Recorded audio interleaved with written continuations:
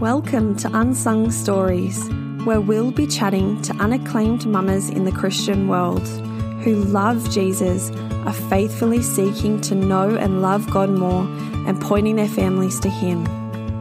I'm your host, Laura Smith, and I hope that you will find solidarity with a regular mum living out the gospel in regular ways, and be encouraged in your own unsung story. Thanks for joining us. So I'm hoping today we might be able to have a hard look at our parenting, because I'm wondering if any part of Chloe's story in our last episode resonated with you.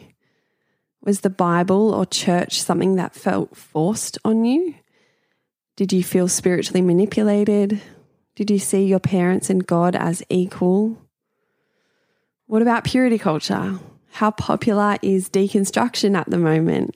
The ex-evangelical movement is on the rise, and as we listen to their stories, how common is it to hear people's stories of their family or their school or their churches being a place of pain, of judgment, condemnation, of forced behaviour instead of changed hearts? And just thinking of our own little world, our little families that we're responsible for, Chloe's story has had me thinking how we must live out our faith, not only for our good, but for the good of our children.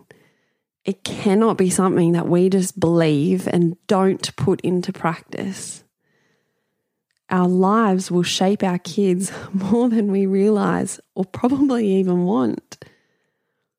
So are we showing them what it means to be a disciple? Are we modelling repentance? Are we prayerfully, humbly dependent on God and showing them that we are? Are we inviting them in on our suffering and reorientating to Jesus through it? Are we modelling knowing God through His Word? Are we prioritising being in fellowship with His people? I mean, we're post-COVID. Are we back at church yet? Are we back serving and getting involved in ministry? Are we being servant-hearted with all the areas of our life which will have an impact on our kids as we give our time and our energy and our money to others instead of ourselves, and our children are an extension of ourselves? Are we being apathetic with our faith, professing that we believe, but having little or no change in the way we live? Are we not understanding something about the gospel? Do we have a view of God that needs realigning? Do we have an undercurrent based on works or making amends for our sin? Do we have a parenting style that could hinder the message of the gospel? Are we too authoritarian that hinders a relationship with our kids or shapes their view of authority as a tyrant or unloving or demanding perfection? Could we be expecting too much of our kids that crushes them, that shapes their thinking that they'll never be good enough and never good enough for God? Could we be unloving or ungracious or sending the message that they're not worthy of forgiveness? Have a think about it. Is there some way the way you live your life could be hindering the message of the gospel in some way? And is there something that you need to repent of, to seek forgiveness and change your behaviour? So for those of us who have grown up with parents that have caused hurt in this way, I hope Chloe's story offers solidarity and hope. Hope for the future, that there can be change. You can heal that narrative in your family. You can ask God to partner with you and allow Him to heal, and you can let it stop with you. I have no doubt that it will be hard as you do the work of putting your natural tendencies and learnt upbringing aside, as you practice repentance and seeking forgiveness for those times that you stuff up. Oh, can I encourage you to pray about it? Ask God to be protecting your kids for the times that you will fail, to keep working in your heart and life to be a reflection of Him, to keep turning to Him in your prayers, to comfort your kids when they need comfort, to guide them when you may not. And I mean, it could be worth chatting to a more mature or experienced woman in your local church instead of listening to me.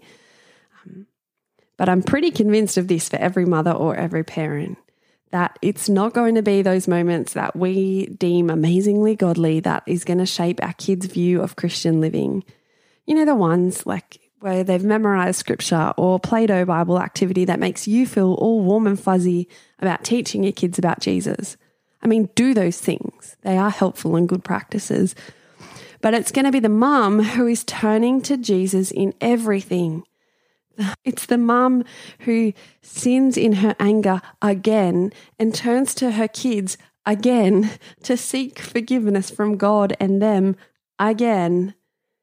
It's going to be the mum that repents of ignoring her kids to scroll her phone, or it's going to be that mum says no to gluttony, no to laziness, no to gossip.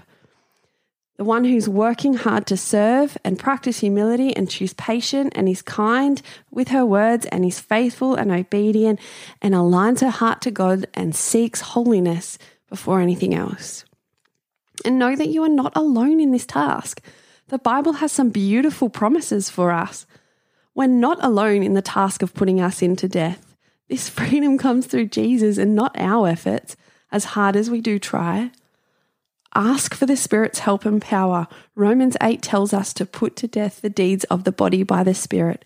Galatians tells us that we have all the good in us to do so, that we've been given the fruits of the Spirit. So dedicate yourself to using them and developing them in your life. And God tells us in Ezekiel 36, "And I will put my Spirit within you, and I will cause you to walk in my statutes and be careful to obey my rules." 1 John 1:9 is clear.